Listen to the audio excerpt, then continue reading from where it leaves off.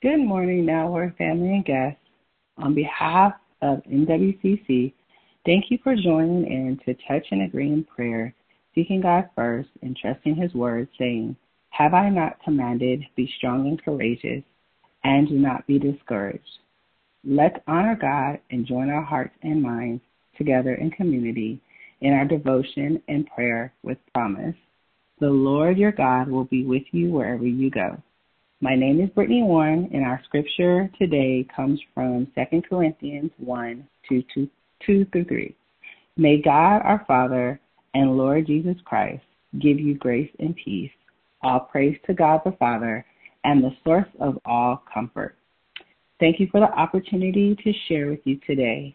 As Father's Day approaches, I was thinking about God and the role of our Heavenly Father. Who is God the Father? There are many biblical examples we can refer to, like the verse above. A concrete example I have is my own father. I'm blessed to have a great man as my father. What are the characteristics that make him a godly father? First, he is godly. I say first because he's always taught us, above all, you must first be godly. He is a man of integrity. He not only talks the talk, but walks the walk. He is a provider. He always makes sure our needs are met, still to this day. He is a protector. I know he's not going to let anything or anyone harm me. Comforter and loving. He shows me his cares with his words, affection, and actions. Disciplinarian. I know if I disobey, correction is coming. Then as I've gotten older, he has become a life coach or advisor. I go to him for advice or guidance about life. The roles of father and child is lifelong. You never outgrow being a child to your father, and the role of a father does not expire. You always need your father no matter how old you get.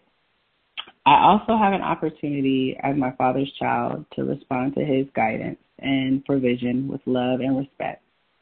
In response to his good example, I should heed his wisdom and knowledge. So it's the same with our Heavenly Father. We never outgrow being children of God, and because of all he does for his children, we should respond with love and reverence. When I was preparing this devotion, I was thinking about the many times in my life I can recall God operating as Father in my life. The one I would like to share pairs with the verse for this morning. I want to share a story of God's grace, peace, and comfort, but most of all, his love. It's about my son, Jackson. Some of you may know him, but a lot of you may not know his story. Jackson was born seemingly healthy and took a quick turn for the worse. Jackson was born on a Saturday around 9:30 a.m. They were testing him all day because his bilirubin number was extremely high and a number they had never seen before. At first, they thought he had jaundice, but later thought his numbers were high because he had not had a bowel movement and was becoming septic. I remember it was late at night on the night he was born. Jackson and I were in the room by ourselves. I remember picking him up and praying over him. He immediately had a bowel movement. I was rejoicing because this is what the doctors wanted, but it wasn't enough. But by 1 a.m., his numbers were still increasing, and they decided to take him to the NICU. Later that morning, the neonatologist had come in to examine him. At this point, fear kicked in because he started to ask me a lot of serious questions. Then it hit me that Jackson was really sick. Jackson began to turn gray and limp. I was watching the neonatologist examine Jackson as he was slipping away. I needed God to give me peace and be a comforter at that moment. The doctor was looking at Jackson as he laid in his bed. He touched his belly and Jackson squirmed. He decided to order an x-ray because he thought it might be something with his belly. He rushed out to retrieve an x-ray tech. When he returned with an x-ray tech and the surgeon.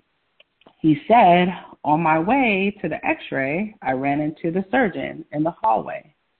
I knew it was not a coincidence. The surgeon was walking down the hallway on a Sunday morning on his day off. I knew it was my Heavenly Father that was being a provider. They concluded that Jackson was going to need emergency surgery. By this time, all of my family was there. We prayed over Jackson, and just 24 hours old, Jackson was rushed away to surgery. I needed my Heavenly Father to be a protector. About 2 hours later, the surgeon came back and told us he had a hole in his colon, and as a result, they removed part of his colon and his appendix. The miracle is the part of the intestine they removed does not absorb any nutrients. This meant Jackson would lead a happy and a normal life. During the recovery, God was taking care of Jackson, but he was also taking care of me.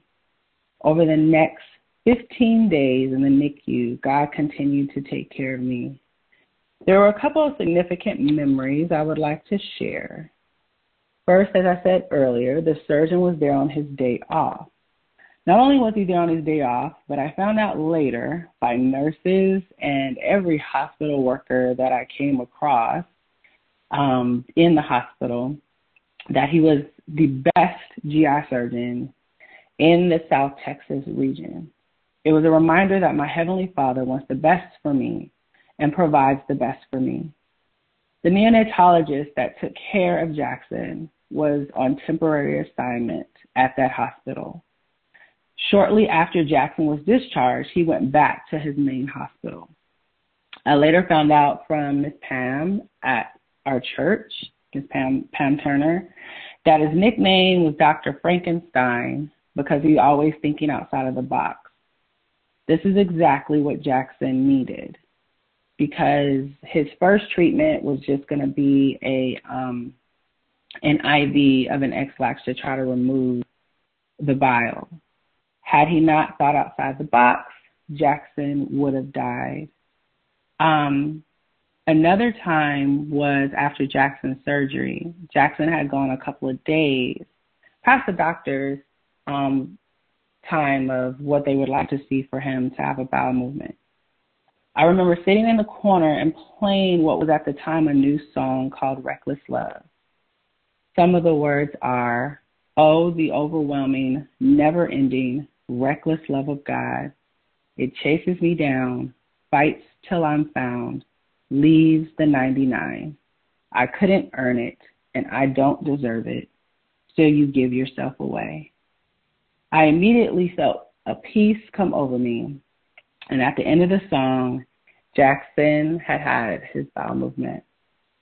In the last days leading up to take Jackson home, I remember feeling scared because he had a colostomy bag and some other things that I had to take care of. I didn't know if I was able to take care of him like his nurses and doctors. My Heavenly Father gave me confidence and reassurance I needed by sending me a nurse who had a child with the same condition. She taught me everything I needed to know to take care of him. My Heavenly Father was being my comforter. The chaplain found out I was a Christian and made it a point to stop by Jackson's bed every day, whether I was there or not, to pray for him. One of Jackson's main nurses was a Christian and told me every time I take care of him, I pray over him. Out of my Father's love, he provided me everything I needed when I needed it. To some, this may sound like a story of healing, and it is. But for me, the entire journey was a reminder of my Heavenly Father's love for me, how he cares for me, wants the best for me, how he guides me and protects me and provides for me and is always teaching me. In those first 3 months of Jackson's life, I experienced my Heavenly Father like never before. I watched him guide and provide in ways I had never experienced. I felt peace and comfort like never before. It might sound strange because of the situation, but during that time I enjoyed so much with God, and I would not trade it for anything. Because of this experience, my relationship grew stronger. His presence with me was unlike anything I'd ever known before. It was such a blessing to watch him move on my behalf. Today, Jackson is a happy, energetic, 2-year-old healthy boy with only a scar as a reminder of God's goodness. Doctors never figured out what happened, and he is the first full-term baby to ever be born with a hole in his colon. Jackson is a constant reminder of my Father's grace and love for me. On this Father's Day weekend, I encourage everyone to meditate on the goodness we have in our Heavenly Father. Think about the times in your life where God has shown you grace, given you peace, and brought you comfort in your time of need. Don't forget to tell him thank you and to respond with your actions. If you have an earthly father that is being a godly example, take some time to tell him thank you and show him with your actions as well.